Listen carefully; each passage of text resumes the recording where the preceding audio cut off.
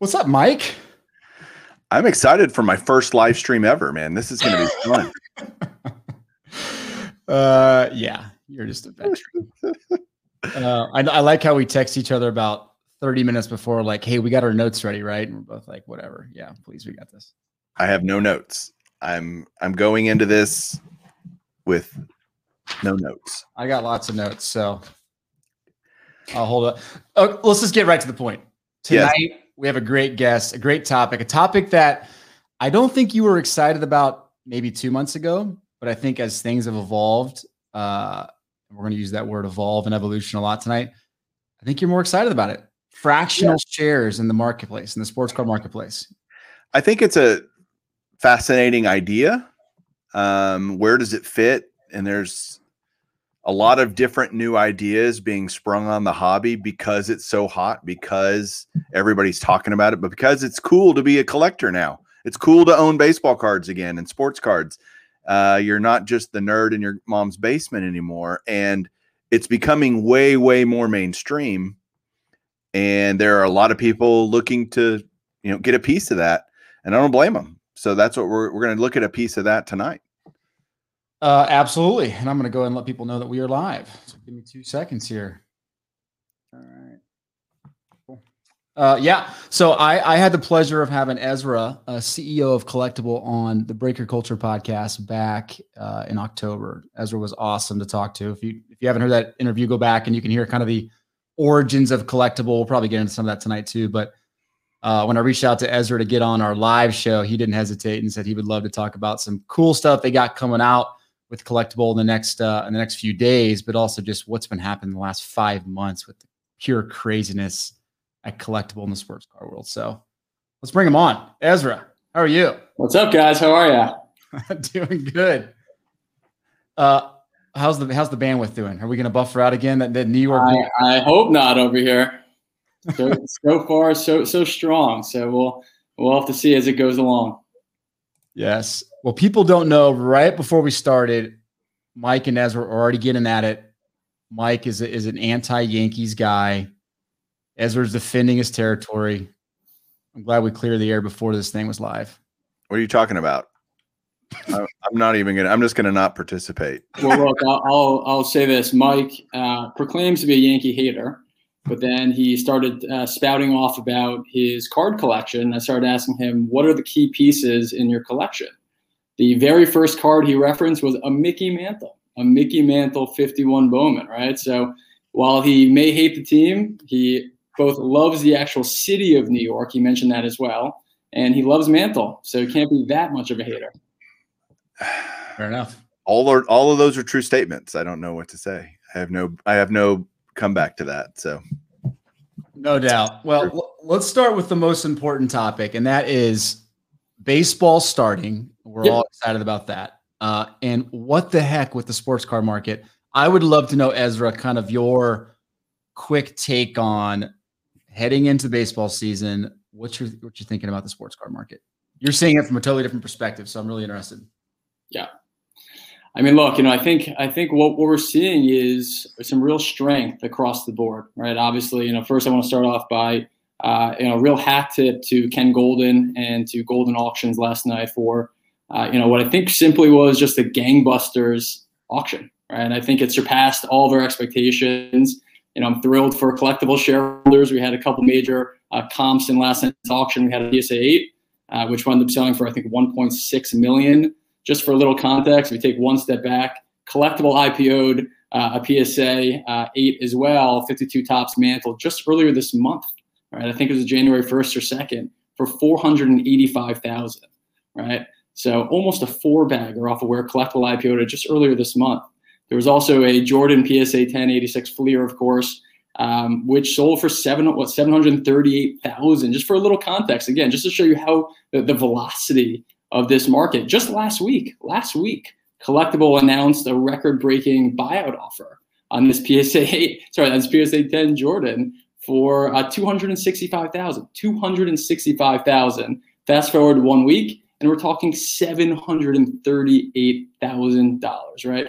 So, what I've said consistently for the past couple of months, and I think we're seeing it now. I I'd be lying to you if I said that the pace at which we're seeing it has not surprised me. But look, I think you have a convergence of two massive tailwinds, really bullish tailwinds for this industry happening at one time, right? So first is just the widespread consumer adoption of sports collectibles, right? It is now being viewed in some veins as a third-headed monster to fantasy sports and sports gambling, right? You have companies like Barstool getting into it. You have companies like The Ringer who just announced the podcast. You have Gary Vee is touting sports cards every single day, right? So there's just a lot of eyeballs on this category, which is very exciting. I think the most underrated trend, though, especially the high end of the market, and this is something where, again, I'm not surprised that this happened. Again, I am surprised by the pace at it, is there's just a tremendous amount of money that is coming into this system, right? Think about it.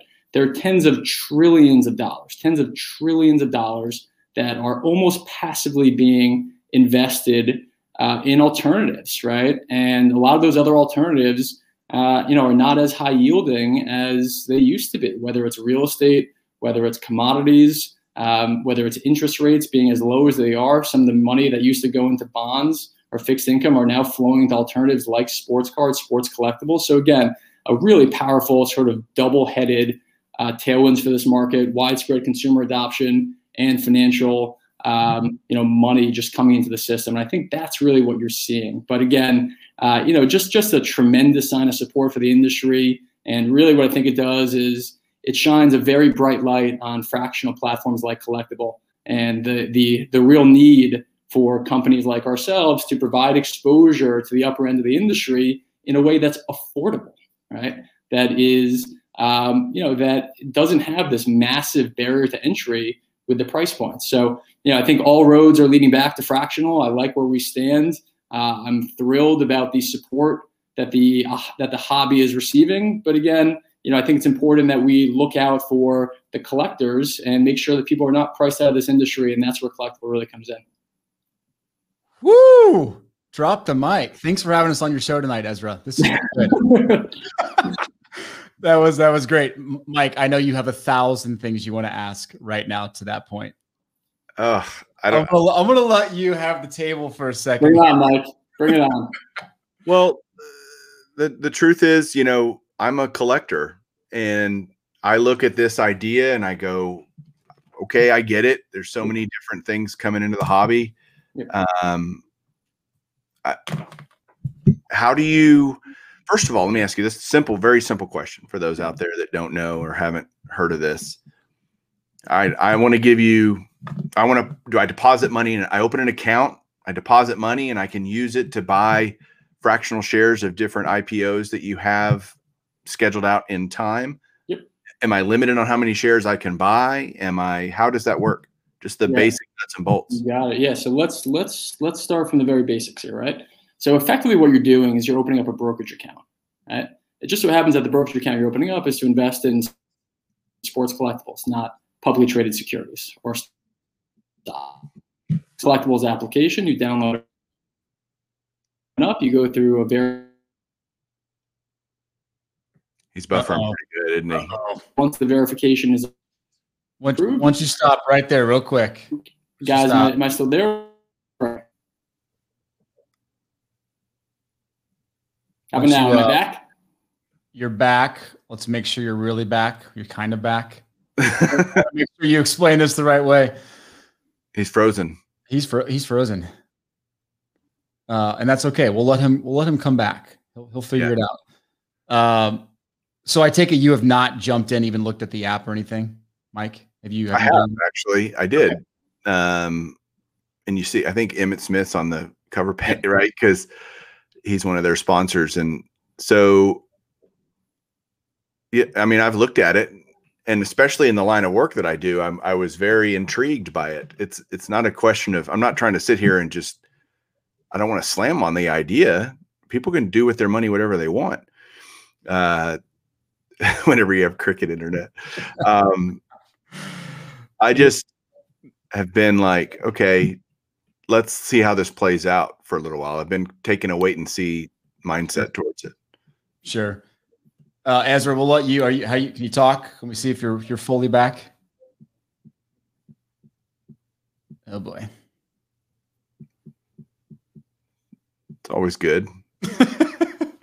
Ezra, come back. Am I back? Yeah. Am I back? You're back. You're back. I'm back. Phew, I'm back. All right.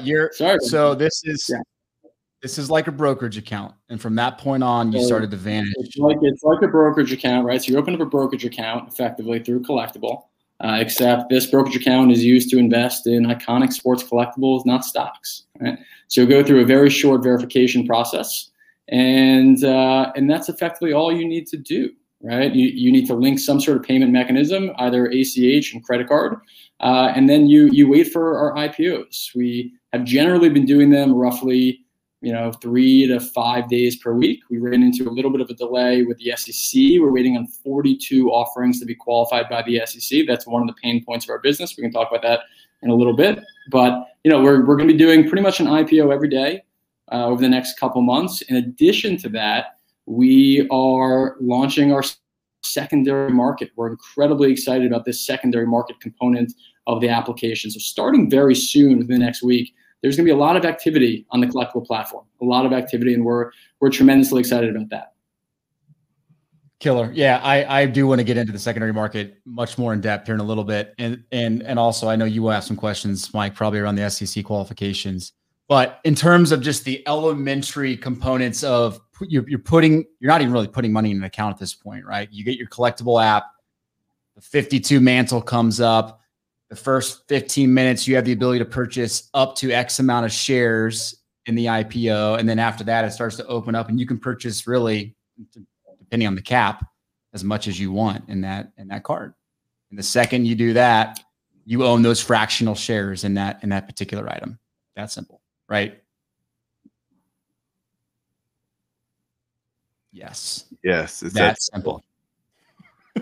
I can say that with conviction because I've done it. Oh, poor Ezra. Poor Ezra. I'm back, I think. Guys, I don't know why it's not. But anyway, yeah, so to Ty's point, which I believe I heard, is that we do limit how many shares people can purchase for periods of time. Right? So for the first 15 minutes, and there he went. So for the first 15 minutes, no, but here's a question that I want to ask him when he comes back. So I don't want to be too redundant, but he just said something that just made my skin crawl. Oh, he said that you can open an account and link a credit card to it. What does that make your skin crawl? You shouldn't be buying cards with debt. Well, who says? See that's a big assumption people always make, as if people don't put things on credit card and pay it off at the end of the month. It's not.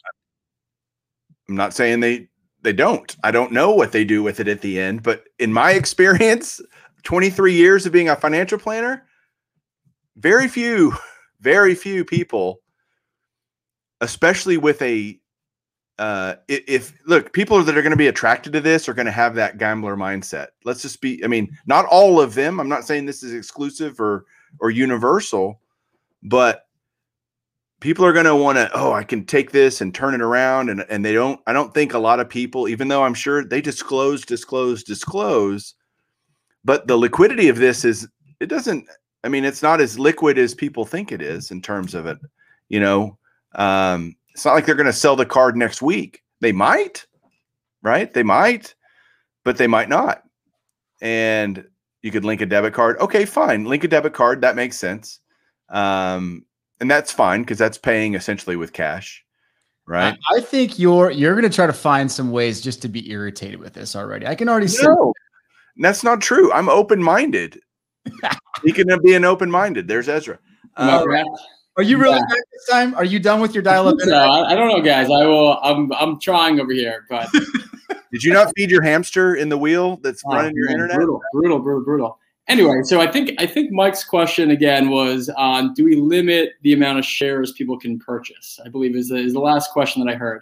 So this is one of the most challenging parts of fractional ownership businesses, right? And it's a good problem to have. The problem is that we've been selling out of our merchandise set of our offerings very quickly. So some of them go in a matter of seconds, if not minutes, right? So what we try to do is try to get as many people involved on collectible and in these offerings as we can without limiting or making it so small that people don't have enough or they feel like it's worth their time, right? So we have tried to play around with this a little bit. We've implemented these limits, right? So for the first 15 minutes, it'll be the smallest limit. For the next 45 minutes, we'll bump that up. And then after the first hour, you can buy as much stock, if you will, in these offerings as you want. So I said this to Ty earlier, but you mentioned credit card and opening up your account. Sure. And again, as a financial planner who tries to get people out of debt, I know this isn't exclusive. I'm just trying to say that people using a credit card to buy anything, using debt to buy anything is not necessarily great. We all use debt as a tool. I'm not saying it can't be used responsibly, but that just scared me. My clients can't open a brokerage account with me with a credit card. It's like, no, you have to give me money, like real money. Not maybe I'll pay it off someday money. So how does that work? So I'll say that the overwhelming primary use of payments is ACH payments from their bank account. There are select clients, and usually when it's credit card clients, they're larger size orders of people who just want to try to maximize their points. But yeah, I would say, if I had to do a breakdown of the percentage of people who pay by credit card versus ACH, it's probably 98 ACH, 2 credit cards. So it's a very, very small amount. And again, we have checks and balances to make sure that people who do participate on the marketplace are verified, right? And so, we work with broker dealers, we work with custodians, we work with a lot of really financialized, professionalized vendors to make sure that, again, it's not the wild, wild west. People have to go through KYC AML checks, right? So again, it's very, very professionalized. And if there's anyone who, we think is, sort of not able to participate or can't afford to participate or has any sort of real history that wouldn't allow them to maintain the integrity of our marketplace, then they're screened out prior to them investing in IPOs. What's your kind of average initial investment that somebody makes? I use that word, investment. What's the initial deposit that people make? Because I believe that sports cards are not an investment. So I'm just going to get that out there. That's my feeling on it. And that's fair. Right or wrong. Yep. And I know there are a lot of people out there disagreeing with me. That's okay too. But what's your initial, okay, I'm going to try this collectible thing out. I'm going to get in on this card that I really like, that I could really never afford to own on my own. Do they put in $500, $1,000, $100? What's it look like? So the minimum amount is really the cost of one share in an offering, right? So the minimum usually is $10 per share. Again, so if someone just wants to get in, test it out, you can buy one share, typically $10, $5, $20, right? It's usually very approachable price points. The average spend on our platform is, as of right now, it's roughly in the $300 to $400 range. Okay. Just curious. I mean, I didn't know if it was being, people literally just testing it out and buying a few shares.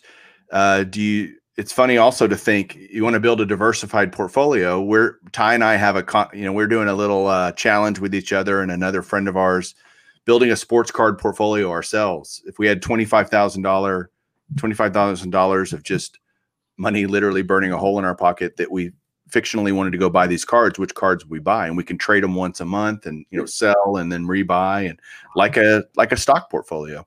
And that's fun, right? And there's money to be made, no doubt. It's just, I think I want to hold the card, right? I don't want to own a piece of something just the way I think, right?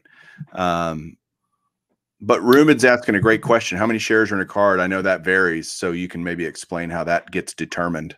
Sure. So really how that's determined is we work back from the valuation of the card, right? So any offering on Collectible has a market cap. A market cap is just the total value of the offering to the public, right?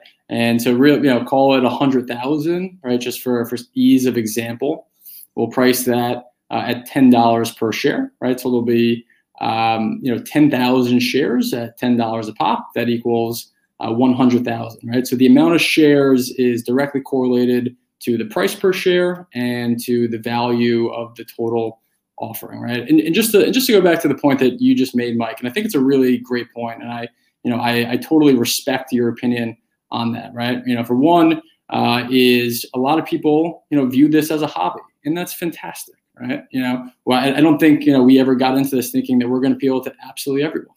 There are some people who view this as a legitimate alternative asset class, right? And some people who view this purely as a hobby and collecting. And regardless of what you think, that's awesome, right? We love this industry. We love this hobby. Everyone on our management team are collectors ourselves. I have cards. I grew up with cards. I have cards now. I collect physical cards myself. Our motto really is look, we want you to be able to physically collect what's in your price point and what you can afford, and invest fractionally in items that would just be otherwise out of your price point, right? Or previously unattainable to you. If you think about it, 92% of the United States is unaccredited, right? So 92 out of 100 people probably couldn't afford things that we're putting on our platform, right? So it's not like it's a substitute for it. It's not like you collect physically or you collect fractionally, right? You, Mike, you have amazing cards in your collection, amazing, but you probably can't afford a PSA 10 53 Mickey Mantle that goes for millions of dollars. But now you can get exposure to that card. Right. So again, I don't view this as a substitute to physical collecting. I view it purely complementary, right? Collect and physically collect what's in your price point, what you love and what you want and what you want to see and touch every day. That's awesome. That's fantastic, right? But fractionally invest in items that you wouldn't be able to afford and that you just want exposure to. I think that's the easiest way for us to really look at it. I agree. I think that they're not mutually exclusive. They don't have to be. Right? I mean, someone may be exclusively a collector or exclusively a person making money in the hobby. But there are plenty of hybrid, like almost everybody's a hybrid to some level, right? It's rare to be exclusive one way or another. All of us occasionally sell cards or whatever. Well, we just made profit, right? That's running a business. So I want to get this down too, because I think it's really important for you to help people understand, help me understand. So let's say I had a PSA 10 Jordan and I just saw the golden auctions and I'm like, okay, I'm ready to 780 sounds really good to me, or whatever number. I want to here's my card collectible. Take it here, Ezra. Put this out there. Yep. Where does the valuation start? Like, because last week it was 200 or whatever, 250. So do I get evaluate if I'm the owner of the card and I want to turn it over to be sold off fractionally? First of all, how much of it do I get to keep? I don't want to just give away the farm here. If I did, I'd just sell it to you, right? Right. Otherwise, what can I want to keep some of it. How much do I get to keep? And if I keep more than 51%, then doesn't everybody else just lose they have fractional shares, but congratulations, you have no voting power if you don't, if more than 51% isn't owned by other people. If I'm the owner and I kept 51, right? That's a lot of questions I'm throwing at you, and a lot of things. There's a lot of questions, but let me try to answer every single one. Okay. And if I forget one, tell me. So for one, I think you touched on a really awesome thing, right? Is you don't necessarily want to sell all of the card, right? There's no other company in this category, whether it's fractional or collecting in any way, shape, and form, who allows sellers to retain partial ownership, right? Collectible, out of everything Collectible has done, I'm incredibly impressed and proud of ourselves that we brought this concept of retained ownership to the marketplace, right? Think about how public markets work. You might own 100 shares of Facebook in your portfolio, right? And you may have bought that at $50 per share. Well, guess what? Facebook's now at $250 per share. You might want to sell some of your holdings, right? You might want to take partial profits and keep some of your shares going forward because you think there's more upside. But you may want to take some chips off the table, take some profits, right? You may need liquidity or capital for something else. You may think there are better short-term opportunities, right? So again, we're the only game in town when it comes to retaining partial ownership. And that's something that I think has been a boon to Collectible and probably has allowed us to get our hands on some of the best supply the market has ever seen, or in some cases has never seen, because people like this concept of only selling partial ownership, right? So that's that, right? So as it relates to voting rights and all that stuff, yeah, you're right, right? But that's how markets work, right? There are plenty of companies, public companies, where the board retains majority voting control, right? And again, some people love it because if you trust the board, then you're in the board's hands, right? Or if you trust, that CEO, you're in that CEO's hands. Some people don't like it, right? Some people think that there's a degree of loss of control, and that's fine, right? We highly encourage people to do their own research, to do their diligence before investing. No one's forced to invest in any offerings on Collectible, right?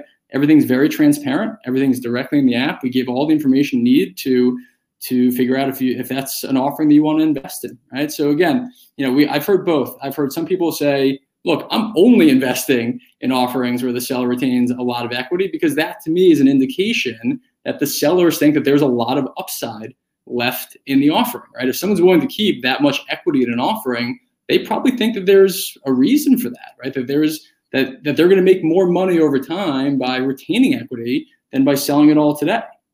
We've had other people who say, I will not touch an offering where there's a majority control owner, because for that reason, I've lost some control, right? So I think the beauty of it is that it brings flexibility to the marketplace for sellers. That's a massive thing in this category. It has never existed before, right? Sellers have a degree of flexibility they've never had before. And it creates a little bit of a market in and of itself, right? Again, some people love it, some people hate it, but that's what makes a market, right? And so again, I think our job here was to provide liquidity and transparency and a new way of collecting, right? And I think we've done that. And again, it'll be popular with some people it'll be unpopular with others, but that's the beauty of a market, and that's what I think Collectible has been able to do, and I'm really proud of that. Where does the item physically reside? Yep. So we utilize best-in-class bank-style vaults. We have 3 vaults currently, all across the country. Again, everything that's on Collectible's platform is fully insured, fully protected, and again, we utilize best-in-class vaulting techniques. In some cases, the offerings we have, it's a huge responsibility to vault these things, right? Like if you think about, we just put up a Ty Cobb E98 PSA 10, right? That's been perfectly preserved since, I believe, 1910, right? We had, 1953 PSA 10, perfectly preserved since 1953, right? So again, huge responsibility both to our shareholders and to the hobby at large to make sure that the items we're putting up on the platform are maintained, insured, and protected to the best that we possibly can. And ownership by the retained ownership of the owner is disclosed in the offering. Like, okay, we're really offering, let's say we value the card at $100,000. Like that's the value. Does that mean you're selling and he's holding 49%? Let's just say he's not going to be a majority owner. That means you're selling $51,000 worth of shares to the public during the IPO. Is that correct? Yeah, correct. Right. So exactly. And again, that is fully transparent, right? Both in our SEC filings, which are readily available. We provide links to that in the app, but also in the actual app copy, right? It's all bullet pointed, sort of key points about the offering. It's bullet pointed. We disclose how much is being retained by the consignor, how much is being sold. So again, all the information is laid out as transparently as we possibly can. And if you have any questions, we have a 24/7 support team who is there to answer any questions you may have. Wow. Ty, you asked something now. I feel like I'm dominating the questioning. I know you absolutely are dominating. I know. Very clear here. No, look, I'm sold on Collectible. I love the idea. I love the diversification aspect of it. I've been participating. I love the fact that we're doing a 25K portfolio, but you can go do basically the same thing in Collectible. I got some of the 86 Fleer wax, some of the mantle, some of the Prism basketball stuff. I'm just excited about diversification. But I have a question for you in terms of the first 4 months. Which of the IPOs has kind of been the most surprising to you? Which one took off and you're like, oh my gosh, I can't believe the excitement around this one? The opposite. So the IPO, I'm back, I believe. So let me start with the one that surprised me initially negatively, that turned into a really positive, right? When we put up the Magic Bird Dr. J PSA 10 80s scoring leader, I'll never forget. It was one of our first offerings. Maybe it was our 4th or 5th offering. We put it out for $352,000, right? This was a case where we got, for lack of a better term, we got skewered for this valuation, right? There are people who thought we overpriced it. People thought we were crazy. The last comp was, I believe, in 2018, I believe, for $128,000. And people kept saying to us, you guys have no idea what you're doing.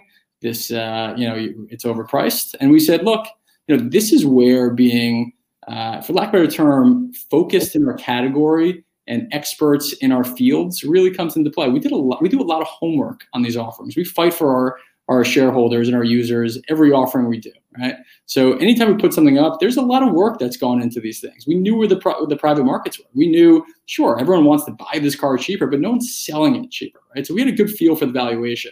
Anyway, we put that card up and we sold about 50% of it very quickly, and then it died, literally died. No one was investing for about 3 weeks. We were feeling the pressure. And then ultimately, it did get funded. There were a couple people who came in and saw the value in it. Cut to 2 months later, we just sold it for $720,000, 100% profit for our shareholders, right? So that surprised me in terms of the initial reaction from the marketplace to the ultimate outcome for it. In terms of what surprised me about how quickly it went, I honestly have been surprised by all of it, right? I've been surprised by all of it, right? And, as a brand new platform, you do a lot of work to get to the launch date, and you really have no idea what to expect, right? You hope that, what you've done to educate the market, that what you've been building is something that people will like and the market will take to, but you don't know, right? You really don't know. And, I think our entire team has been thrilled by the reaction that we've received, the support that we received, the adoption that we've received. We're growing quickly. I think the biggest thing that honestly has surprised me, and I think it's probably a byproduct of the fact that a lot of people are getting priced out of this market, right, is that, when we got into this, I heard numerous times from people in the hobby, right, that the hobby does not take kindly to new entrants, that the hobby doesn't like new participants. They don't like new technologies. They don't like new ways of doing things, right? If you rewind and you think about the grading companies, and you still feel with the grading companies, but when the grading companies were just getting started in the early 90s, people said that they were a flash in the pan, right? That they were not here to stay. Fast forward to today, I don't think it's arguable that the grading companies are a major foundational bedrock of this industry, right? Think about even more recently with braking culture. Right? I mean, people said the same thing of braking culture, right? It's new, it's different, it's gambling, it's this, that, and the other. I don't think you can argue that breaker culture and braking has brought a tremendous amount of excitement to the industry, right? So again, I was fully expecting the worst. I was fully expecting, all these negative stories about us and all these blowout forums and what have you, but it's been to the contrary. There's been a tremendous amount of support. I think, we've been category focused from the get-go. We have told people that we're in it to grow the industry, that we love the hobby. And I think that comes across in our product. And I think that comes across in the way people have received us. And for that, I'm grateful. I know our whole team is grateful. And we're really just excited for what the future of the hobby looks like and will be. Ezra, what you just said is fascinating to me because a little light bulb just went off. 15 years ago, hey, I want you to send your card to this company. They're going to put it in a plastic coffin and they're going to assign a grade to it. The diehard collectors at the time were like, are you crazy? That is the dumbest thing I've ever heard in my life. I will never do that.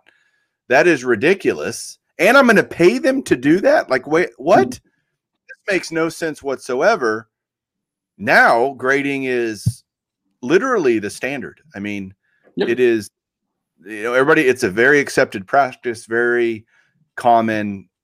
I have an entire case back there full of coffin cards, like, because they're in their plastic coffins. But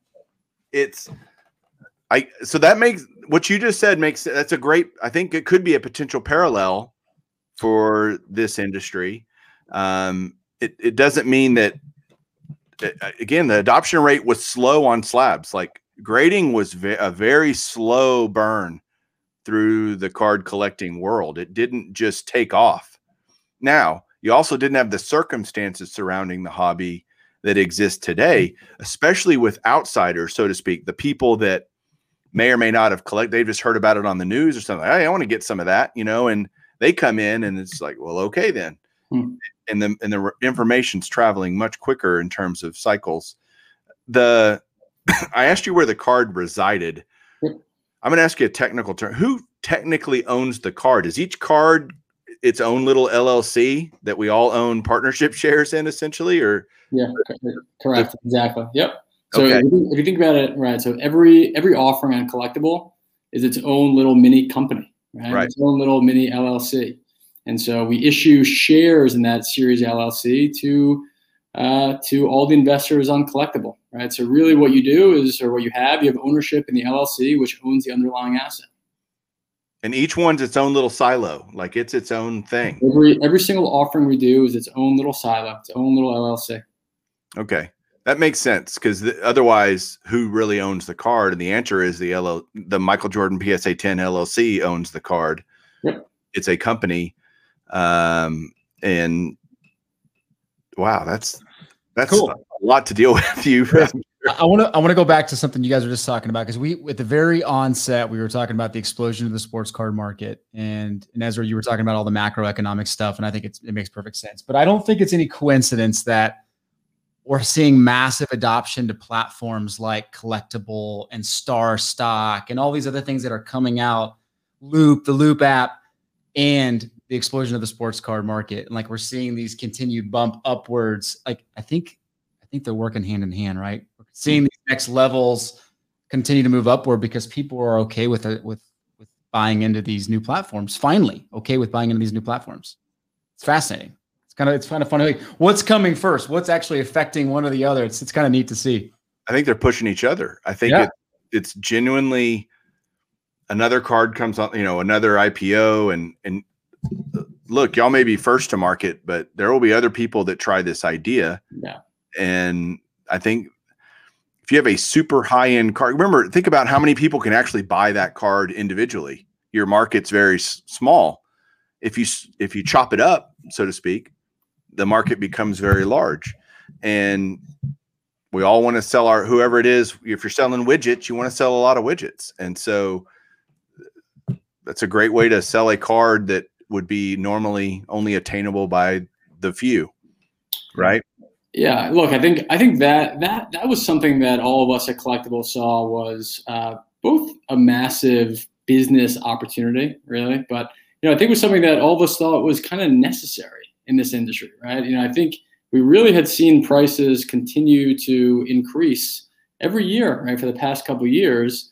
And after talking with a lot of collectors, a lot of people were feeling pretty priced out of this industry. And again, if people felt priced out 12 months ago, I can only imagine how people are feeling today, right? Again, cards that were $265,000 last week are $738,000 today, right? So this to us was, both a big business opportunity, but really something that we thought was sort of like our responsibility to, I don't want to use the word save the industry, because that's very, a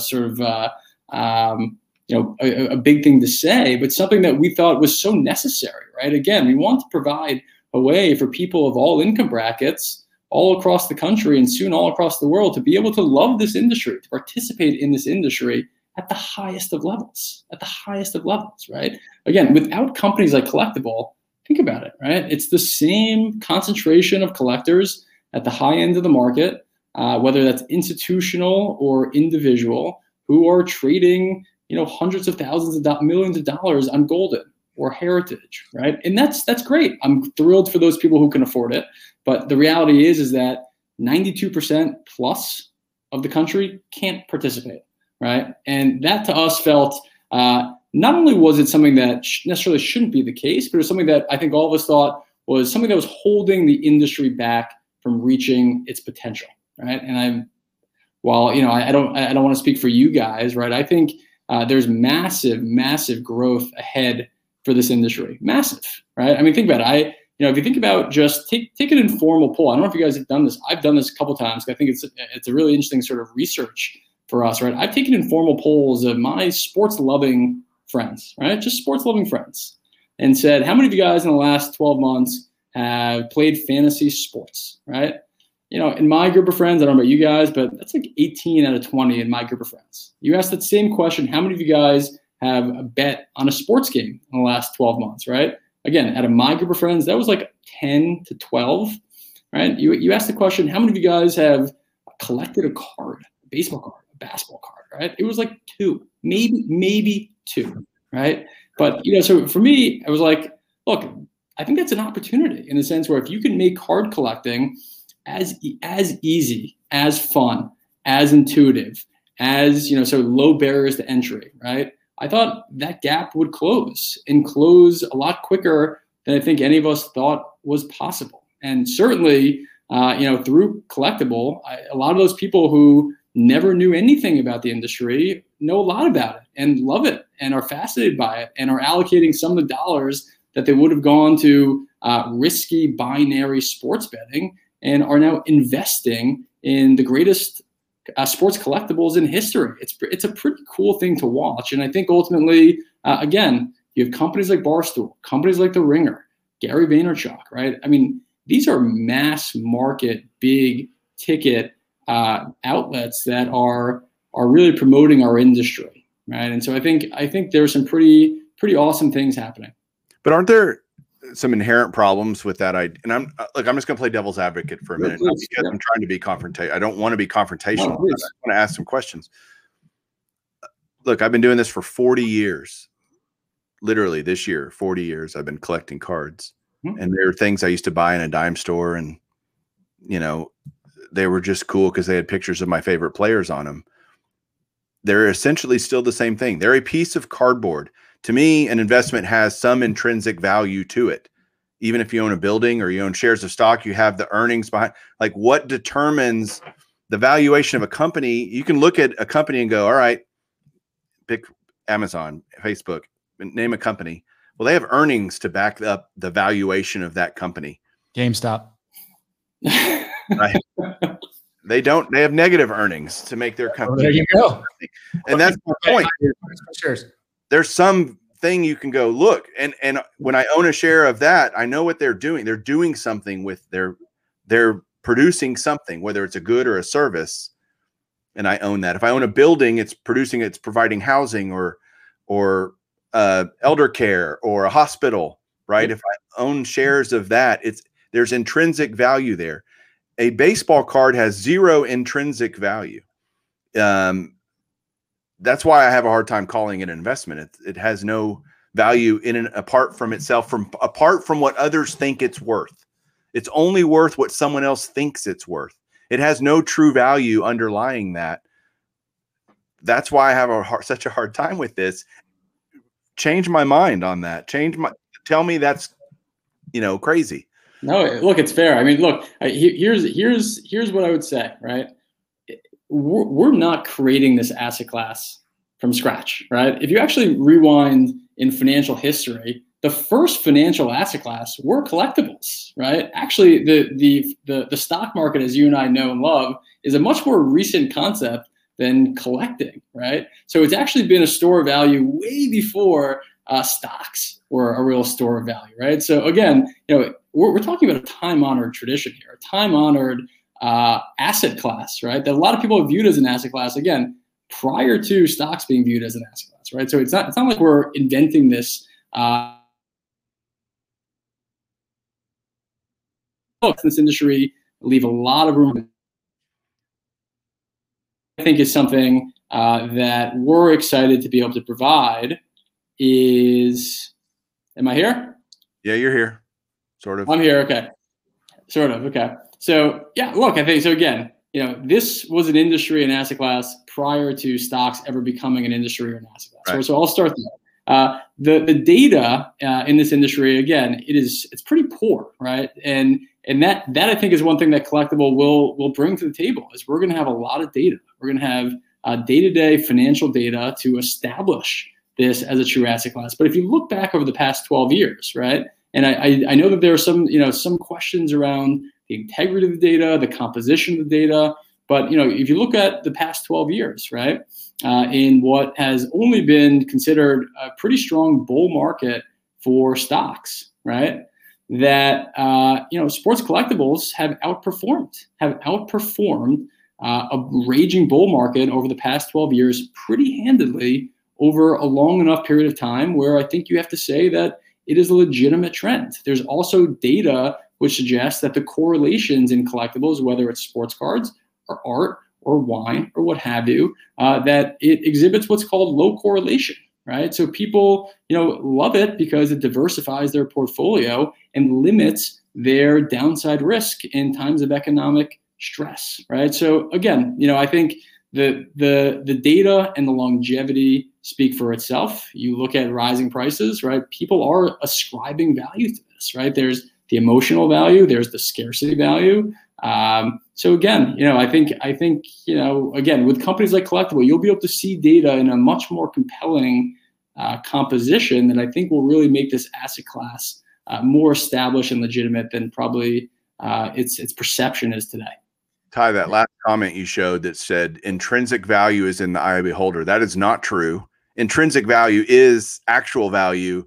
Perceived value is in the eye of the beholder. Those are two very, very different things.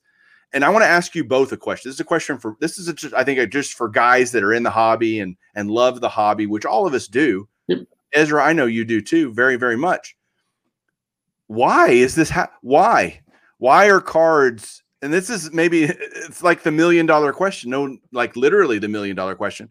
Why are cards that have no intrinsic value, that are literally just pieces of cardboard with somebody's picture on it, why are they going up exponentially? And they have been January's been the craziest month I've ever seen. And that includes all of last year. Do you agree, Ty? Yeah, I think so. The last 30 days have been the craziest I've ever seen in the sports card market. So do you have any insight, Ezra, as to why this is? There's got to be a why. Because I scratch my head and I go, that card was just worth half as much a week ago. There's nothing happened. Nothing happened intrinsically to make that card more valuable. Why? Ezra, I'll give you a second to think about that, but I'm just going to say, Mike, the case for like comparing stocks as investments because they have intrinsic value, they're driven by fundamentals, is like blown out of the water after the last week. I think what we've learned is that it doesn't really matter. People pay what they want to pay and they can affect the stock price. And yeah, you have a share in the company, but you're never going to go get a piece of that company. It's just a piece of paper. You're trading it in a portfolio. I think you could argue that there's more intrinsic value in an actual sports card that you can hold versus a share of stock that has nothing correlated to fundamentals. That's my quick. The funniest thing I heard about the whole GameStop thing, which I'll say this one thing about it, was I heard a quote from a guy talking about it, and the guy that started it all in their manifesto or whatever, after all this happened on Reddit, and he said, we can be, because everybody's going like, this is so stupid. Why would you pay this for GameStop? He's like, we can be stupid longer than you can be solvent. Talking to the hedge fund managers that are kind of getting bent over on this whole thing. And you're right. This whole last week and a half, Ty, has shown us that nothing's fair, but GameStop's no more valuable than they were. That just means people are throwing their money at this with no rhyme or reason to it other than just, I hope I can make some more money. And that's kind of how I feel like sports cards are right now as an industry. Not right or wrong, that's my observation, that people are just throwing money at it. Man, I hope this card goes up, because if it doesn't, I've invested X percentage of my assets in it. I hope it works out for me. Yeah. Ezra, go ahead. Yeah. Look, I mean, Mike, it's hard to argue with the sense where prices have moved so dramatically over the last week, right? And there hasn't really been any story, any documentary, anything to really point to. Again, like with the case of the Jordan, we announced the record buyout just last week, or an offer for $265,000. That same, another 10 traded for $738,000. So it's sort of hard to argue with you in that point. Like, why is this happening now, right? So it's not even an argument. It's just a question. Like it's an open question. So my personal belief, and I think it's a belief that is relatively well informed, just in the sense where we talk to a lot of people. We're trying to provide a little bit of a financial spin on this industry and to kind of prove its real worth, right? I can tell you they're really sophisticated, sort of money managers, asset allocators who are taking a real hard look at sports cards and sports collectibles as a real alternative investment asset class. You look at the total size of this industry, again, the data is really not that strong and not that transparent. I've heard estimates of the total, addressable market anywhere from 5 billion on the low end to upwards of 100 billion plus on the high end, right? Again, if you put that in the context of some of these other alternative asset class categories, right? Real estate, fixed income, muni bonds, right? Art, watches, right? Like it's still a very small industry relative to pretty much every other alternative asset class. And so, I think it's in a lot of ways the perfect intersection of passion and profits, right? People love sports. People love sports. There's a lot of passion in sports. And you can't argue with the data, Mike, right? Like you look at the data, there's been a lot of money to be made at the upper end of the industry. That's sort of inarguable, right? Like I think if you were to say that there has been money made in this industry, you'd be ignoring absolutely hard concrete data, right? Of course. Right? So it just is what it is. I don't think we're here to to say this is an asset class because we say so. No.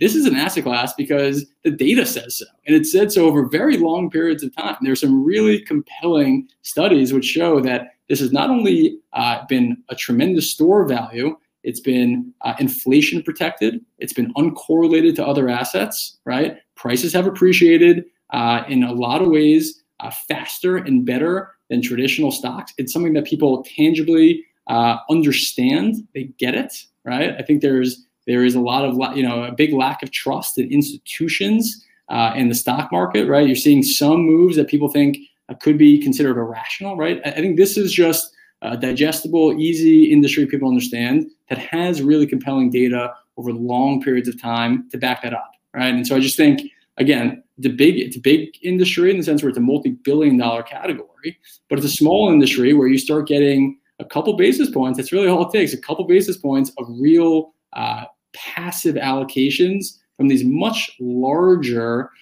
areas of the marketplace. And who knows? I mean, you could 5x, 10x, 100x our marketplace quicker than I think anyone thinks is possible. There are also companies that are introducing a form of leverage, a form of margin in this industry, right? Think about it, right? Think about what the real estate industry, right, would be without mortgages. Think about what the auto industry would be without financing, right? This has been a cash industry for a long time. People are putting down cash. People are not really paying on margin or using leverage to invest. There are companies that are allowing you to now invest with leverage, right? So there's a lot of things, Mike, that are happening from a financial aspect in this marketplace. I think people are really underestimating the strong tailwinds at this industry's back. Again, just my opinion, but people are really underestimating the convergence of two major bullish indicators happening at the same time. You have widespread consumer adoption. You're now being looked at as a three-headed monster to fantasy sports and sports gambling, right? Those are much larger categories when it comes to user growth, right? So I think that's happening. Again, Barstool Sports, The Ringer, Gary Vee. You're seeing Steve Cohen. You're seeing Nat Turner invest in CLCT, right? Maybe. But they've shown a real interest in purchasing that company. We'll see if the shareholders and the board accept it, right? But guys like Steve Cohen and Nat Turner do not invest in the ninth inning of industries. They invest in the first inning of industries, right? A major growth stories, right? So you're seeing that happen. But really what I think you're seeing happen is the institutionalization, right, of this asset class. And I do think that the data is pretty compelling when you look at this as a potential asset class. Fair enough. There's another question here that I want to get back to, maybe some basics. I don't want to get off in the weeds, and maybe Ezra and I can talk for 6 or 7 hours about all this stuff. But a great question. I think it was, so you guys get this card, you IPO it. Yep. At what point is the decision made? Let's say y'all get an offer, or you just say, hey, we can sell this card for 100% return. Let's say it doubles. Sure. And you go, all right, we've got this legit offer to sell this card for twice twice the initial offer. Yeah. Do you go to the shareholders and ask for a vote? Yeah. Do you who makes that ultimate decision, the shareholders or you guys? Yeah. So right. So it's a great question, right? So in our short history, we've gotten, I believe, 5 buyout offers on our assets so far, right? We've probably done 30 to 35 offerings. And in just the first couple of months, we've had 5 acquisition offers. I believe 3 of them have been accepted and 2 of them have been declined. Right. Look, as we said at the start here, right, you're asking, how, what do you actually own, right? How is this structured, right? So again, it's effectively a private company and shareholders own shares in that private company, right? So it's shareholders' assets, right? We are the manager of those assets, but it is very much shareholders' assets. As a result, we empower shareholders with a vote, a pro rata vote based on what percentage of the asset or the company they own, right? So, our process is when an acquisition offer has been received, assuming it's a fair or accretive offer to shareholders, we'll take a 48-hour pro rata vote for shareholders, right? And so if the majority of shareholders, and that's considered to be 50.1% of shareholders, elect to sell the asset, it gets passed up to Collectible's independent advisory committee. It's a 5-person advisory committee, and they really just evaluate the offer to make sure that it's a fair deal, right? If it's a fair deal based on today's market conditions, we will go along with the shareholders' wishes, right? So legally, the final say is with Collectible as the asset manager. But again, we're there to protect shareholders, to make sure that there's no foul play, that there are people who are not trying to kind of game the system or anything of that. So if shareholders vote to sell it, provided it's a fair deal for shareholders, we'll sell it. I think you've seen that from us 3 times already. And how that process can't be overnight, meaning just in the last week, you might have gotten an offer to sell that Jordan for 500 3 days after you bought it or offered it. Well, by the time that offer gets up to, let's say everybody approves it. Well, now it's, with the velocity of the market is what I'm talking about. It can go both ways, right? You get an offer for $500,000 and a week later, the card's trading at 125,000. Oh, we should have taken that 500,000. We were going to take it, but now the guys, with the velocity, how do you deal with that? How long does that process take? Yeah, no, that's a good question. So it takes 48 hours, right? So it takes from the time that we receive it. That's pretty quick. Yeah. So right. So it takes 48 hours from the time that we receive the offer. And again, we verify that it's a legitimate offer. We have the sellers place the money in an escrow account, right? So it's fully verified. If we accept the offer, then it's a confirmed sale, right? But again, we try to make it, to that point. It is a fast-moving market. The velocity is unlike anything I think any of us have ever seen. Hopefully, while it's exciting today and it's thrilling and all that stuff, it doesn't really necessarily feel healthy how quickly things are moving, right? So we're hopeful that things stabilize a little bit. But it's a 48-hour shareholder vote. After 48 hours, we announce the results, and either it's accepted and we pay out shareholders pro rata to their ownership position, or it's declined. And if it's declined, then the asset will continue to live and trade on our secondary market. I was just going to say, it's a perfect segue into really, I think the most important thing right now is just the introduction of the secondary market. Not going to have to require you to wait for a liquidation event at this point. Explain the secondary market and kind of what's going to be happening going forward. Yeah. So, I mean, we're thrilled about it, right? We're absolutely thrilled. I think there's the negative feedback that we've heard on fractional platforms in general was that it's easy to get your money in, but not so easy to get your money out, right? And this is something that we've taken very seriously. And we built out a secondary market that will open up beginning this Friday, right? So starting this Friday, you'll be able to place bids and offers on eligible securities that are available to be traded. So we're incredibly excited about this. I think it'll introduce a whole new wave of activity on the platform of people interacting with Collectible. So again, we're pumped about it. The way it's going to work is we're introducing twice per week trading per security, per offering, right? So we've created our schedule. We've categorized it by sport, right? So if it's basketball, it'll always trade Tuesdays and Fridays. If it's baseball, it'll be Mondays and Thursdays, whether it's a card or memorabilia, what have you. If it's any other sport besides baseball and basketball, it'll trade Wednesdays and Mondays. So that football, golf, hockey, you name it, it'll trade Wednesdays and Mondays. We're the first company that's introducing what we're calling a continuous intraday market, right? So we're starting small because we want to make sure that we nail this, right? But ultimately, I think where we're going is we hope that this is going to be a liquid 24/7 marketplace. You could be sitting on your couch on a Saturday morning, you could be trading Mickey Mantle, right? Or you could come home Friday evening after a nice dinner and a couple glasses of wine, and you could be trading LeBron James shares, right? So we're excited about what this could do, for what it could introduce, for the liquidity that it'll provide, for the data transparency that we're going to give off. So again, we're tremendously excited. It opens up this Friday, and then we're going to do twice per week trading for eligible securities. And from 3 to 4 p.m., it'll be called Power Hour, the first fractional company to introduce continuous intraday trading. Wow. So many questions that come to mind on that. Fire away. I have plenty of questions too, but I know you probably want to get them out. We're already over an hour. This was literally the fastest hour I've had in my entire life. How much time do you have, Ezra? Can we talk for a little bit longer?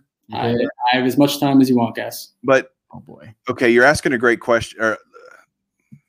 That's amazing that you allow people to do that. Who determines those prices? Are they determined? I mean, I have so many, like, okay, how does it really work? Like, based on what valuation are you trading those shares at? It's going to be a fixed price throughout the day. Hey, you can sell them at this, and whoever wants to buy them at that can buy them, and you match them up, right? You match up the order just like we Collectible are completely out of the equation, right? So the only time we play any part in the valuation is on the IPO, is on the initial offer. At that point, it's a marketplace like anything else, right? So when there's more demand, when there are more buyers than sellers, it'll go up. When there's more sellers than buyers, it'll go down, right? It's purely supply and demand, just like any other marketplace, right? So before the items, can you do limit orders and? So it's all limit orders, right? So there'll be, as Chris just said, right? It's a bid ask system, right? So you can place bid asks in the marketplace. Again, only limit orders. We do something where we're doing what's called post only mode up until that 3 p.m.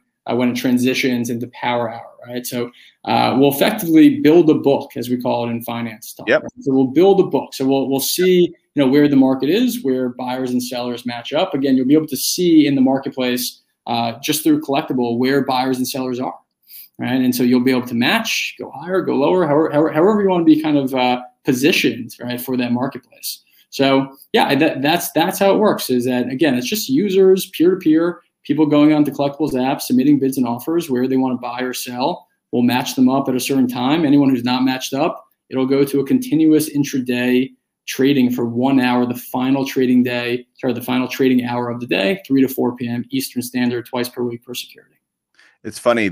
Apparently the chat is not good enough because my phone is blowing up with friends asking questions about all this stuff.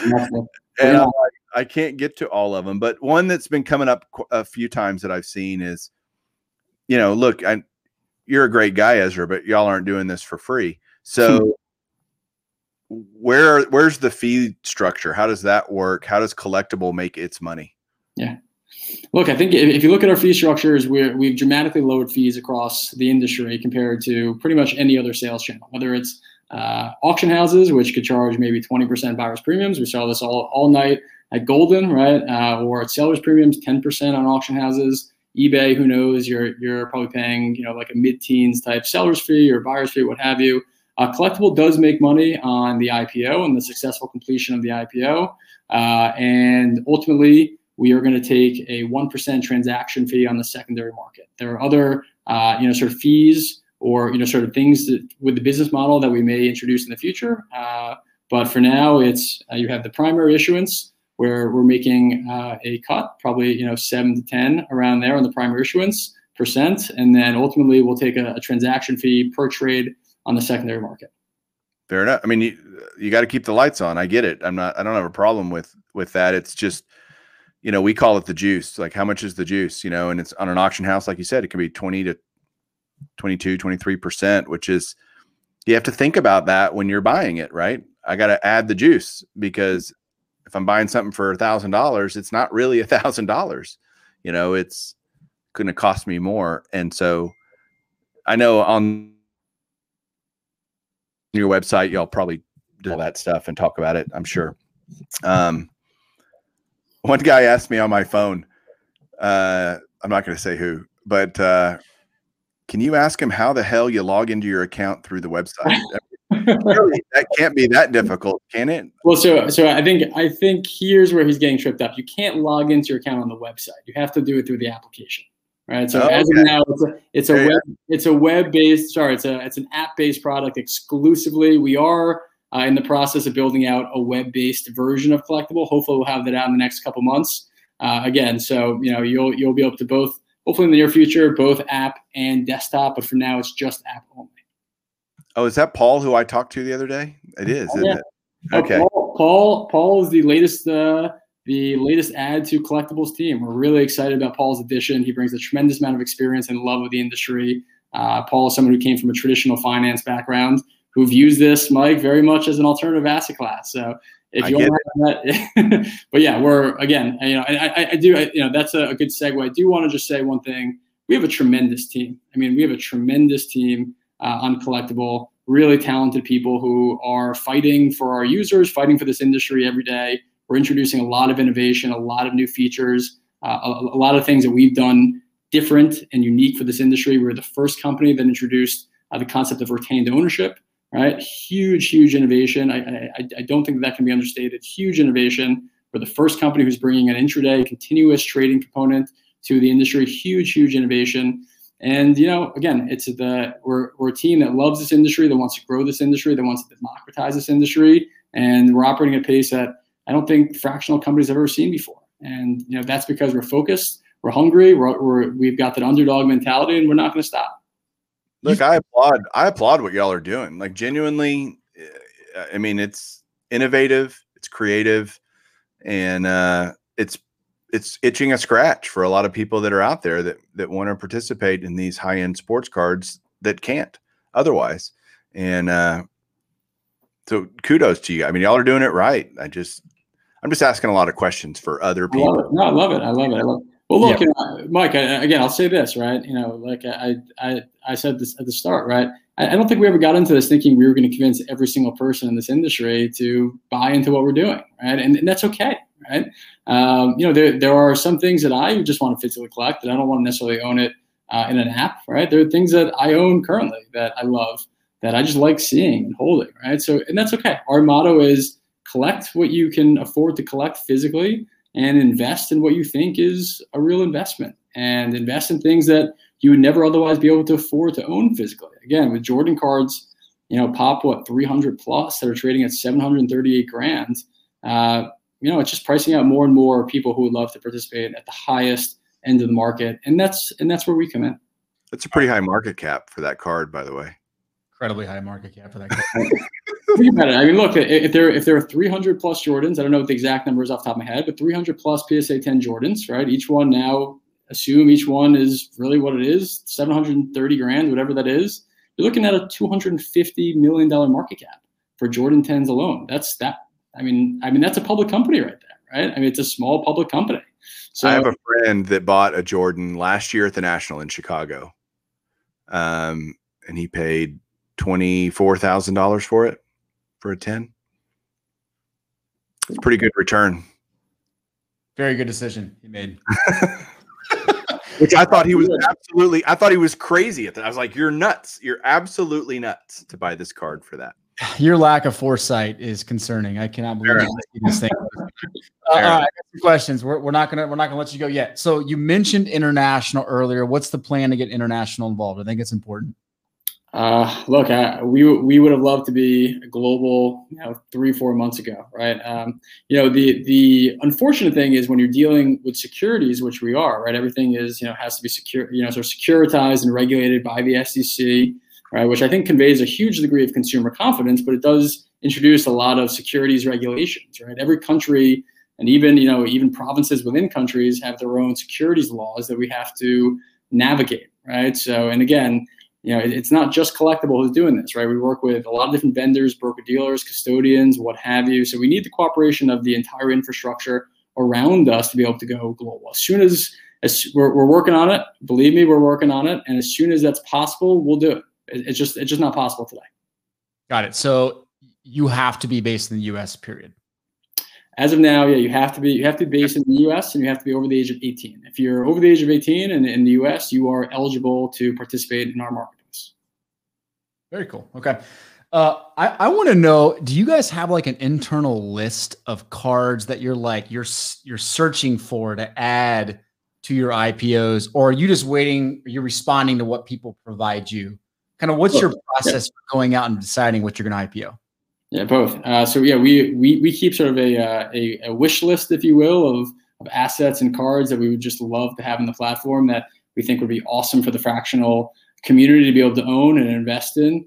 Our model is primarily consignments, right? And we have purchased a couple items here and there, but overwhelmingly it's consignment. So a lot of it is just incoming. We field a lot of incoming consignment offers. We probably accept maybe 1 out of every 10 that comes in, right? So we do a lot of diligence, a lot of homework, a lot of research, and everything we put on the platform.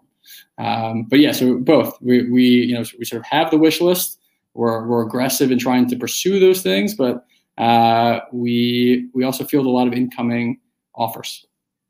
What's the minimum threshold? Like what's the price where you're like, it has to be over this price or we're not going to roll it out? Well, the lowest offering value we've done is I think 12,500 at the moment. It's the lowest we've done. Now, what we can do, which we have done a couple of times, is we create baskets. We call them baskets, right? So if there's one item, one card, one jersey, what have you, that's under that 12,500 marker that really makes sense for doing the legal work, doing the securitization work to kind of bring that to the market, we can package them together. We call them baskets, right? So we've done it a couple of times. You saw 30 rookie cards, right, in one basket. We have an offering coming up with 3 jerseys part of one basket. So we can get a little creative to kind of get to that threshold. In general, if it's under 12,500 as a total offering, it's not really worth it for us to kind of do all the things we have to do to bring it to the market. We call those mutual funds. Well, that's what they are, right? They're mini portfolios, if you will, right? So they're little mini diversified exposures to whatever that offering is. Whether that's we did one for I believe it was Zion Williamson, Luka Doncic, Trae Young, and Ja Morant, right? So we had their rookie cards on one basket. It was like the 2018-19, sort of young studs basketball basket, right? So yeah, we're getting creative. I think you'll probably see a lot more of that type of stuff coming for us. Whether again it's vintage baseball, vintage basketball, modern basketball. I think you'll start to see a lot of these basket concepts being rolled out by Collectible. And I love that. I have 34,087 Topps Jose Canseco's over here. If I could just get those to you at $1 a piece, we can just IPO that at 34 grand, and I'll be done. Exactly. Why not? Because you can IPO it at twice that, and I'll be happy. Like, let's just get rid of those 34,000 extra Jose Canseco's I have. No, the basket idea is very interesting, and I think that's an area of the market that, because again, you got the high end stuff for sure, but there's only so much of that, right? There's a lot of the other stuff that has value. It just may not be the big dollars on a single item, and clumping them together is a huge, I think, opportunity if people start doing that in mass. So what else do you have on, Ty? Because we've been on a while. I feel bad for you. You're right. What else can we be looking forward to in 2021? Get us excited about the next couple quarters. Obviously, marketplace is big. It's going to be a massive focus for you. But what else? What else can we be excited about? Yeah, we're operating at a ridiculously fast pace, right? So if you take a step back, and we just launched 5 months ago, right? So we just launched. We've completed 34 IPOs. We're launching a secondary market. We have 40 plus that are about to be qualified by the SEC, right? So we'll bring those to the market as soon as possible. We have an additional $30 million worth of stuff that's under consignment. We'll bring those to the market as soon as we can. There's a lot of other athlete-related partnerships that we'll be announcing. There could be some other partnerships with companies that you'll see from us. We signed, our first real, we call it athlete ambassadorship agreements. The first one was with Emmitt Smith. So we're taking items directly from the athletes' collection and IPOing them and doing a lot of innovative concepts around it. We have a very exciting content offering that we're going to be rolling out. We have a very exciting live event offering that we're going to be rolling out once COVID lifts. There's just a lot in the pipeline for us, a lot in the pipeline. So without going into too much details, because we haven't made them public yet, again, I think you're going to see Collectible continue to operate at a pace that the market really has never seen before, and think of this industry in a different way that I think the market has ever seen before. And we have the team, we've got the shareholders who can help us execute on it. And again, we're just really pumped. Really, seriously, we're very pumped for the industry. I think all three of us here, and I'm sure everyone who's tuning in late on a Sunday night, we all love the industry, right? I think all of us see massive potential for it, and there's been a few things which have held us back for far too long, right? There's been a lack of transparency. There's been a lot of bad actors.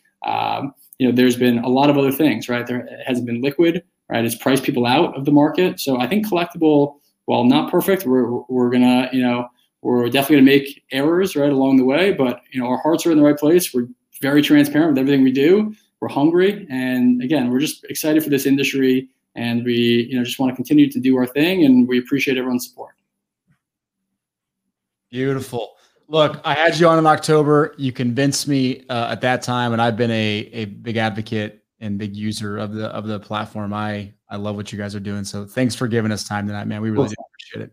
Awesome. And look, my goal for tonight was to convince Mike to join our fractional platform. So the key question for Mike is, are you convinced? The jury's still out. Let me leave it at that. Okay. But look, I didn't come into this like, this is a terrible idea. This is the dumbest thing I've ever heard. It's not true at all. It's simply, I hadn't gotten to speak with you, Ezra, and I'm glad I get to, and just ask you questions. And I appreciate your openness and honesty about everything. And it's enlightening. So thank you. Of course. Awesome, guys. Well, look, thanks for the time. And this was a lot of fun, and I'm happy to come on whenever. Beautiful. Hey, more vintage cards. That's all I'll say. We got it. Cards. We have plenty coming. We've got some Hank Aaron's, we got some Willie Mays, we got some Koufax, we've got some Ruths. So there's plenty of vintage coming, Mike. Love it. Don't get Mike too excited over there. Come on now. That's all he had to say was Ruth, and now I'm convinced. No. Exactly. All right, guys. Have yourself. Okay. Thanks. Goodbye. Well, good night. All right. Leaves. They just leave. We're still live. Real quick. I know. You good? Was that enjoyable? That was enjoyable. It was awesome. That was up your alley. That went so fast, man. Yeah, I mean, there's a lot there, right? I mean, there's just a lot there to digest and a lot there to get behind. I'm telling you, man, my phone is blowing up, dude. Yeah, I mean, I'm not a hater. I'm just trying to understand. That's all. Now, there's some good questions. You could tell Ezra's pitched that about a trillion times, right? He's got it down, and No doubt. He's a smart dude. I think they're in pretty good hands there. So, yeah, it's gonna be fun. There, it's funny to see. Obviously, you see the trends and everything else, and eBay and StarStock, and then you see some of the valuations of these massive cards and Collectible double in a week. I mean, how hard? We've never seen this type of activity where you get a $400,000 card that is $700,000 a week later. My goodness. And that's the why. And nobody can answer that. It's a essentially rhetorical question. To most of us that have been in the hobby a long time. I remember when we were kids, or at least when I was a kid, you're younger than me, lucky guy. I used to think, God, I'm going to retire someday on this stuff, right? Well, now that's not so far-fetched if you played it right. You know what I mean? The guy that bought the Jordan a year and a half ago, I mean, that's a lot. That's life-changing money, you know? And that's not just one card. This is the whole industry. Yeah. And that's where you get into the responsive. Is it responsible? Like if you own that card, like why would you keep it longer? Because it's going to go to $1 million, maybe. What if it goes back to 50,000? And why would it? That's what would be the circumstances in the world that would cause all those things to happen. It's complex, and I don't think people get how complex it is. It really is. Well, it's interesting too, because what the fractional shares are doing is it's consuming more of these big cards, and so many people are diversified and have little pieces of it where it's going to be really hard to move those again in the market. Right. So like it's going to suck up some of that inventory, and it's going to squeeze the market a little bit higher. I know, but that's not forever, right? I mean, that's right. I'm not saying there's not upside to the market at all. In fact, I think we're in the third inning, you know.